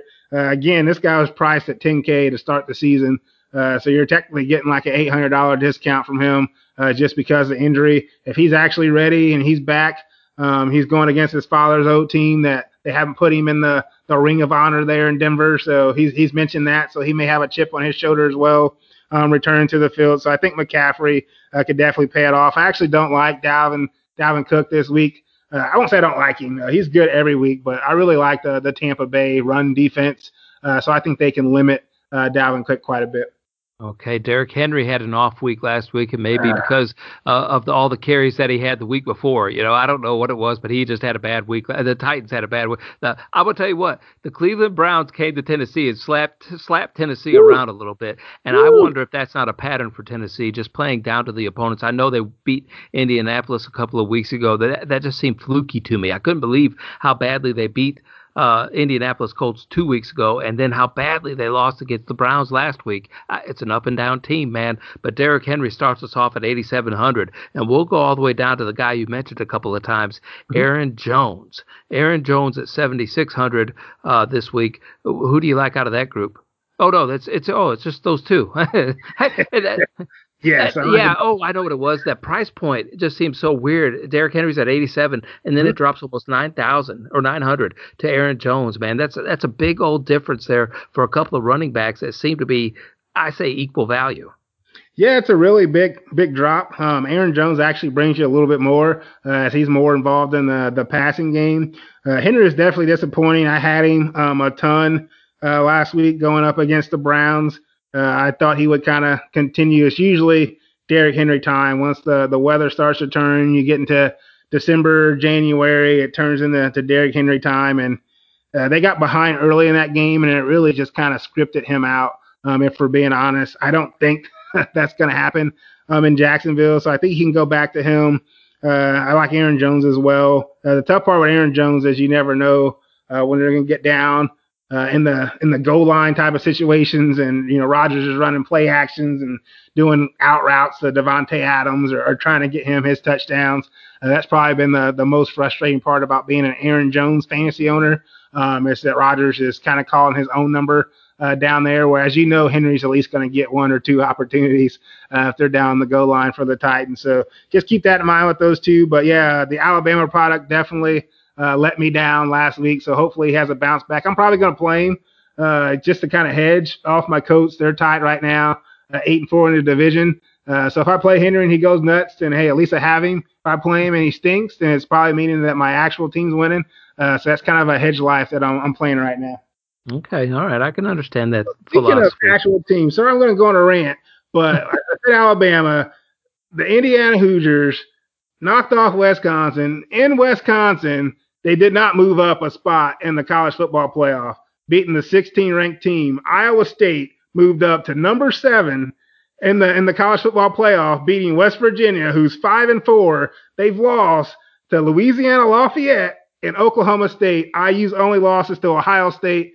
They're ranked 12th compared to Iowa State's number 7. I'm not sure what that committee's doing. My rant's over, and I'm sorry. No, that's okay. I can let you get it out. And I'm be honest with you, I don't pay attention to football on Saturdays all that much. I will when it gets to the Final Four, but there's just no reason to this year, in my opinion, because we don't even know who's going to end up getting that far, and it'll just be the four that we think anyway. And if because Ohio State and Michigan's games gets canceled, that takes Ohio State out of the mix. I will be really upset then, okay, because it just shouldn't happen. We should throw Ohio State in there no matter what. 3 out of the 4 teams have already been named, in my opinion, in my eyes, 3 out of the 4. And we could go ahead and throw Notre Dame in there as the 4th one just for good television, okay? Just Notre Dame and Clemson are going to be there. I expect Clemson to win that rematch, and then they probably have a little trilogy in the college football playoffs. I'm a little torn on Ohio State. Again, I'm an Indiana Hoosier fan. They beat us fair and square. Great game from them, but that's the only team they've beaten. And if the committee is disrespecting Indiana, not giving them the credit that they should be, then technically Ohio State's one big win that they've had all season shouldn't hold up out of those 5 wins because they beat no one outside of Indiana. So you got to give Indiana credit if you plan on getting Ohio State into that playoff. That's just my opinion. And I don't know that any of those defenses can stop Alabama, to be honest with you, though, on offense. They're just a machine right now on offense. I every year, Pierre, and I'm serious about this, that I've watched them, they seem to keep getting better on offense. And I can't explain it. I just can't because they keep losing the talent. They keep losing the quarterbacks, the wide receivers each year. They just keep getting better. Just reload. That's the bright side of having a great program, a great coach. You reload every year. How about great recruiter as well? I think that's part of it. All right, let's look here. Let's start then at that whole James Robinson group, all the way down to my guy. No, let's go all the way down to Josh Jacobs. Speaking of Alabama, let's go all the way down there.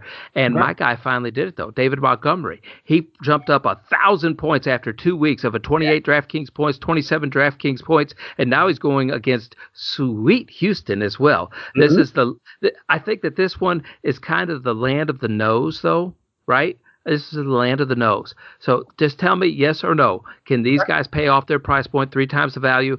James Robinson starting at 7,500. Yes. Kamara at 7,100. No. Eckler against the Falcons at 7,000. Yes. Carson at 6,900 against the Jets. No. Let's say Gibson if he plays against the nine. Oh, no. Elliott. No. Swift if he plays. If he plays, yes. Yes. Okay. Against the Green Bay Packers, whoever plays against the Green Bay Packers, David Mon- David Montgomery, 6,500. Yeah, he can still get there at that price. Well, listen how excited you are. Davis at 6,400 against the Denver Broncos. Oh, No, I he's expect McCaffrey to CMC. be Yes, back. So CMC. no. Yeah, that's why it's landing those. Josh Jacobs, if he plays. No. Okay, all right, that's good right there. So tell me, who would you rather have, Montgomery or Eckler? Woo. Probably Eckler. I want to Okay, say Montgomery, but I can't. My mouth won't physically let me say Montgomery over Eckler. So I go well, Eckler against the Falcons. Again, his targets in the passing game. So he had 16, which I didn't think was sustainable. He came back and got 9. So his upside from the passing game, I think, is what makes me kind of put him above Montgomery, who's more around the 4-6 target range and not the 16 and 9. yeah, I agree with you. Against the Falcons, that's going to be a pass happy day all day long. Carson, who would you rather have, Eckler or Carson? I still go with Eckler. Carson's still kind of getting phased into the offense, I feel. Eckler or Robinson? Give me James Robinson. He's a machine, isn't he? He's He's a pretty special. machine. And he's All right, not, he's not, he's never out. He's like always in the game script, regardless of how close they are. yeah, he's exactly right. And the last one here, Robinson or Jones? I'm taking Henry out of the equation because he was just so up and down, and Jones is in that smash spot. I like Aaron Jones the most. Okay, all right, they're very good. Next one goes from your guy Taylor, who ended up paying off last week because he caught a touchdown reception. Naheem Mm-hmm. Hines is the guy who ran it in. Right. Exactly the opposite last week, all the way down to Drake. There, tell me who you like best out of that group. It's still Taylor. And I kind of mentioned that before he went on the COVID list due to his girlfriend getting tested positive. He seemed like in that Packers game that they started leaning on him a little bit more. And I said that once he's back from COVID, I know Hines had the big game against the Titans when he was out, but Taylor may assume that role. And he got 13 carries. He got another 3 targets, 16 touches, becoming more efficient, 91 yards. And yeah, he caught the touchdown pass, but I just feel like they're starting to lean on him more. He's starting to be more confident behind that offensive line. So I think I like Taylor the most in this group at 5,800 against the Uh, Raiders. yeah, and it really looks like to me that all four of those guys are playable. Taylor, Gallman, Gaskins, and Drake. I think all four of those guys are playable this week, if not every single week going forward, if they're priced in that price range. I agree, but I'm still never playing Kenyon Drake again. Well, I've already, he does not, he doesn't even exist to me. Okay, I can't. I can't. Latavius Murray got phased out last week. I think Kamara. They finally start feeding Kamara, and making him a little bit happier. I don't know if he plays this week or not that well. Latavius Murray. Then you got like Tony Pollard, Devin Booker, or Devontae Booker, who we're not going to play. David Johnson, though, he played well last week. I'm not sure if he can repeat that against Chicago. It just depends on the injury situation for that front line. David Johnson is missing that explosiveness. It feels like to me, Pierre. Yeah, but if you look at what Duke Johnson did compared to him, David Mhm. Johnson needs a little credit for how well he's run behind that actual Texas offensive line, which really isn't great whatsoever. But he's been productive behind that line, whereas Duke Johnson I think had the one game against the Lions. Other than that, he wasn't even productive at all. So give David Johnson a little credit. Obviously, he doesn't have that burst that we saw there in Arizona, but he's still been productive even as he's been banged up. So I give him credit for just being able to do what he has done behind that Texans offensive Sure, line. but for our purposes here at DraftKings, he hasn't had a 15-point game, I Correct. guess, since what, week 4 or something like that. Not even then. So I don't know that he can reach that 15-point threshold that we like. Tell me some people though that you see down here that you think could a Melvin Gordon, could a Naheem Hines pay off that price point? They could. I don't think Himes will just because of the Taylor situation. Obviously, the game script's going to kind of depend on that. If the Colts get behind, then you'll see more Naeem Hines, whereas their ahead is probably going to be the Taylor show. I do like Melvin Gordon. He showed some life against the Chiefs, 15 attempts, 131 yards. You look 2 weeks before that against the Dolphins, he had 15 attempts with 2 touchdowns for 19 points. So he's definitely have the upside. Carolina struggled against the run all season, 28th ranked defense against the run. He is splitting with Lindsey, which isn't optimal at all, but I don't mind him for sure. I'm at 5,200. If Swift's out, you can go to Oat Man all day. Adrian Peterson, back to back 17-point weeks against the Texans and the Bears. again, we talked about the Packers and how they kind of struggled against the run. Matter of fact, David Johnson's last 15-point game himself was against the Packers. So you can look at Adrian Peterson there at 5K if DeAndre Swift's out as well. Okay, and I got another guy here who I just absolutely love. If Who's that? yeah, well, like you said, if Swift is, I guess you just mentioned him. If Swift is out, I'm sorry, I got a text message, and Okay. somebody text messaged me. Listen to this. Hey, here in Alabama, it's actually Bobby, my guy. In our fit family, who's I think in first place or tied for second place. I think John Frisella ended up taking the reins this week by Yeah. he started taking it real seriously. I don't know what kind of connections he has. Okay, but he took the Washington football team. He took somebody else. I was so close, man. I was so close on the Falcons. I know I wanted to play the Jets. I don't know if I played the Jets or not, but I was so close on some of those. Oh, Yeah, Pierre. I kind of fallen back. I was in the lead for the longest time, and I fell back. But great run by John. I mean, he had some great picks this week. I gave him props on the Twitter machine myself just to congratulate him on the guts that it took to take Washington as well as some others. So bravo. We still got some weeks left though, so I still got a chance to catch him. But yeah, he definitely got hot this past week. But Bobby loves to I want to say play. He loves to play the weather. Okay, he's a weatherman. He likes to look at models and different things like that. And he's always been my weatherman from a bred person standpoint for like 8 years or something like that. I don't forever as long as I've known him, and I found his passion for the weather. And he's remember that big old freezing stuff that came through, I don't know, 5, 6, 7 years ago or something. It came through Indianapolis even. And I mean, it was just bitterly cold, tremendously Oh yeah, cold. I remember that. Don't remind me the polar vortex, what they were Yes. calling. Yes, the polar vortex. Listen, I'm telling you the truth here. I'm not exaggerating. I know I can exaggerate. I'm going to try to get the facts right as much as I can. And Bobby could probably tell you the truth. I'll tell you Wes's version, which I'm trying to tell you the right thing. I just don't remember things. Uh, he told me at least 30 days in advance. Okay. 30 Really? days in advance. He said it is going to get really cold at the end of December, the first part of January, whenever that vortex was. He Yeah. said it's going to get really, really cold that time of year, and it's going to be snow. It's going to be unlike we've ever seen. And I said, Bobby, come on, man. He said it's going to be negative 20 degrees in Nashville. And I said, it's not going to be negative 20 degrees. And I'll be if it wasn't negative 20 degrees in Nashville. The girls got stuck in Illinois because they went to Oh Illinois my for some goodness. reason that year. And my wife, who is just a daredevil, she's like, I'm going to drive home this week. I said, you ain't driving home. I said, you're going to get stuck in Indianapolis. All the roads are closed in Indianapolis. And, Yeah. and so she did. She stayed pace. She stayed there. But Bobby told me about that 30 days in advance. So he has always been my weatherman from a bread standpoint. I don't blame you. That's amazing. If he has any more tips, let me know because I need Oh, to prepare for that type of weather next time. well, he says this weekend here in Alabama that this weekend's rain could turn into a decent amount of snow if the European model is right. About a 20 or 30% chance for snow. Okay, good to know. He always does that. That's for me. That's for me. That may not be for you. If you'd like to follow him at Foster Family, if you got any questions about the weather in your area. But you mentioned Adrian Peterson, and yes, if Swift does not play there, I love what Adrian Peterson is doing, and he has nobody to take any targets or any shares away from him at all in Detroit right now. Yeah, not really at all whatsoever. They got on Johnson there, but he He got really okay. hasn't taken much away from him at all. Especially like with Peterson getting all the goal line work. Yeah. That's what you really like and enjoy. I know on Johnson gets some of the passing down work, but you want the guy on the goal line, and it's hard to stop Peterson when he gets going.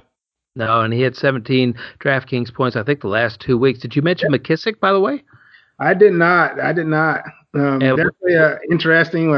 I think Gibson's probably going to be out for a bit. You look at that turf toe injury.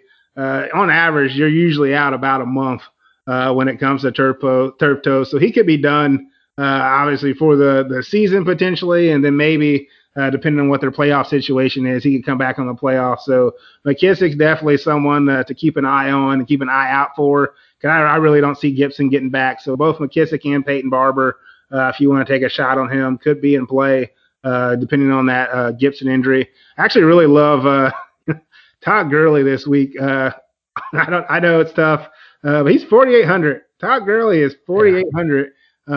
And I know the coach, coach speaks, so take it what you will. But Raheem Morris, said that he wants Gurley to have a larger role against the Chargers this week. He only got 8 carries back-to-back outings against the Saints, so they expect him to get more involved. Again, 4,800 is a really good price tag for Gurley, who's capable of having big games still. He's had games earlier in the year where he put up 20 plus. You're looking for about 15 from him, which he's been able to do about 4 or 5 times this year. So I really like Gurley for his price range at 4,800 this week.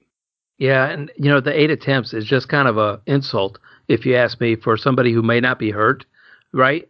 And I know we saw him on the sidelines a little bit, but that's almost an insult to Todd Gurley just to give him 8 attempts. And late in the game, I really got upset at Todd Gurley, and I realized it wasn't his fault, but he bounced up some kind of play that was they were on like the 10-yard line. He bounced it outside, and he just kept running backwards. They ended up on the 20-yard line. It was like 3rd and goal or something like that, third and 9 or something, and Yeah. he had. Boy, that completely blew it for me. Todd Gurley did not know about the fit picks, or else he would not have done that.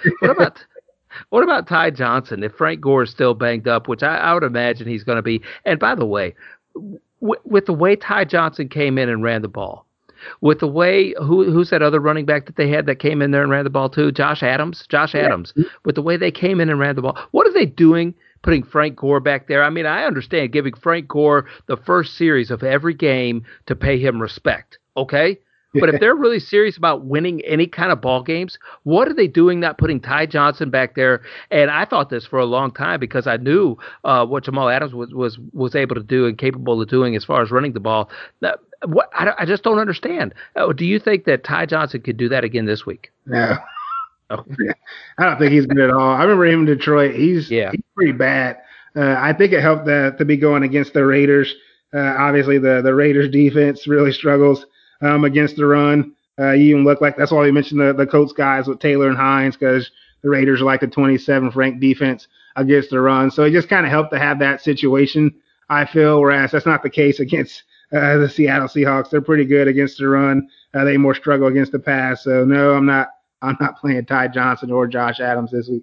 Yeah, I don't see any of these players. A lot of these big names down here at the bottom of these tiers, Pierre, just don't produce. And there's a reason why they're down here according to those algorithms of DraftKings. I look at a Leonard Fournette, I look at a Le'Veon Bell, and I'm just not sure I'm prepared to take flyers on any of these guys. Yeah, there's not many I would take on either. If there was one or two, I go Philip Lindsay for one. He still got 14 carries in that Chiefs game. Should have a better go of it against the Carolina Panthers. I know he's a little banged up with his knee himself, but he's definitely capable at 4,300 of paying off that price tag just based off the volume. And the other situation I kind of mentioned was Peyton Barber. Again, you want to see what happens with Antonio Gibson, but they tend to like McKissick more as the passing down back. So you could see Peyton Barber getting the goal line and early down work at 4,400. He could pay it off as well as he can sneak into the end zone a couple of times there for Washington. But him and Lindsay are probably the two down this range you can take shots on if you get down here. I don't think you need to get down any lower than Gurley myself, though. When I looked at Lindsay, something struck me, and I know we got to wrap this up here, but something struck me so much because he had the 14 attempts, and I knew he had a lot of attempts last week because I always look at the box scores of the games, right? And then I looked at his DK points, and he had 2 DraftKings points, 2.6 DraftKings points. And I went, what in the world happened? And he didn't have a single target. He had a 1.9 rushing average, only 26 total yards, but 1 target, no catches at all. And I went, wow. That separates the men from the boys, doesn't it, on DraftKings as far as running backs goes? It's targets. It's targets, it's catches, it's those kind of things that really put you in a different kind of tier when it comes to those DraftKings points. It does, because you're getting full point PPR out of your running back situations there, whereas on like a FanDuel, you're only getting half point and it's more touchdown dependent. But those catches can add up, especially in the running back position. If you have those guys like your Austin Eckler's that we mentioned earlier and Christian McCaffrey when he's healthy, those guys that can add points in the passing game in addition to all the carries that they're getting, that's where you're going to get the bang for your buck. And so after I did that, I went up to Boston Scott. I'm like, oh, Boston Scott, little receiving back out of Philadelphia. He had 0.9 DraftKings points last week. So and when I tuned into the game, he had broke off like a 15-yard run or something, and he ended up with 0.9 DraftKings points. Anyway, Pierre, build me a lineup, sir. All right, let's see which way I want to go. I want a lot of these running backs. I'm not sure if I'll be able to get them in, but I want them all. Okay, so we're Look, starting at running back. yeah, I'm going to start a running back before I go into the stack. I want to see how much money I have left trying to jam in these running backs. So bear with me. Let me start with Henry Okay. against Jacksonville. Expect a bounce back game from him at 8,700. I'm going to get McCaffrey in here as well. I feel like he's the best DraftKings play every week when he's healthy. He's at 9,200, so I'm starting off big with salary, and I'm going to keep going big. Go down to the flex and give me Aaron Jones at 7,600 here. So I'm paying up for running back a ton. I'm going to save some salary for one at defense. I like the defense save salaries, but give me a tight end. I'm going to go with Cole Kmet. I feel like he's the tight end one there with the Bears now, 2,900. He's going to help me save some salary. I also mentioned a guy at receiver that I like at minimum salary in the situation. That's going to be AJ Green. Again, pay attention to the news with T. Higgins. If he's ruled out for his hamstring, there's already no Alden Tate, so it should be a lot of Tyler Boyd and a lot of AJ Green. So give me AJ Green to save some salary there at 3K. I'm going to probably need a stack. I already have a Titan to run back with from Henry. I know we mentioned this, but Mike Glennon seems to be playing pretty well. Looking for 3 times salary there at 5,100. I feel like he can definitely pay off that price range and allow me to pay up for these running backs I really like. And I'm going to pair him with Colin Johnson. You mentioned him. Definitely been a rapport built with those two so far. So 3,600 for Colin Johnson. That leaves me about 4,900. So for defense, I'm going to go down. I'm going to stick with the Giants. I really like the way they've been playing on the defensive side of the ball. 2,600 going up against a banged up Kyler Murray. You're going to have Bradbury taking away Hopkins, I hope. So that leaves me receiver at 7,300.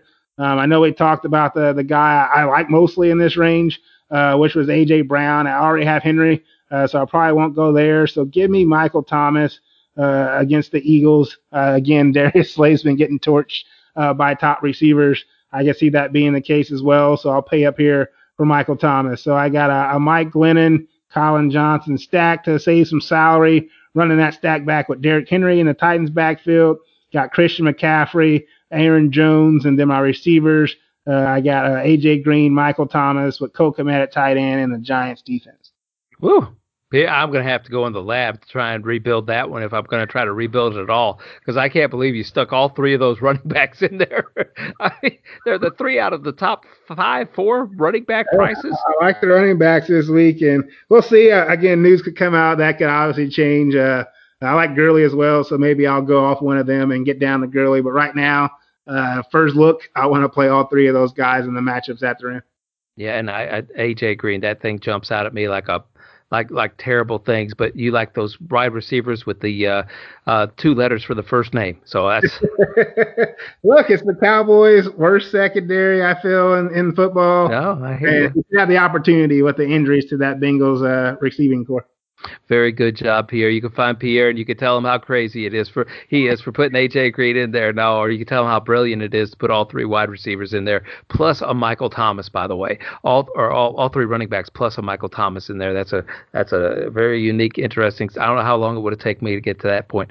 All right, very good job, Pierre. You can find him on Twitter at Peewee31 on Twitter. You can find me, Wes Easley, at Lofinit. Don't forget to follow all the different people on the Fantasy Impact Today Network over the FI Today with a little underscore on Twitter or right underneath the bio there. You can find everybody. Head over to Anchor FM. Make sure you subscribe to the show. Slap those stars around. Leave a review. Leave a comment. But more importantly than all those other actions, we want to encourage you to find a way to go out into the world and make a positive impact in somebody's life today.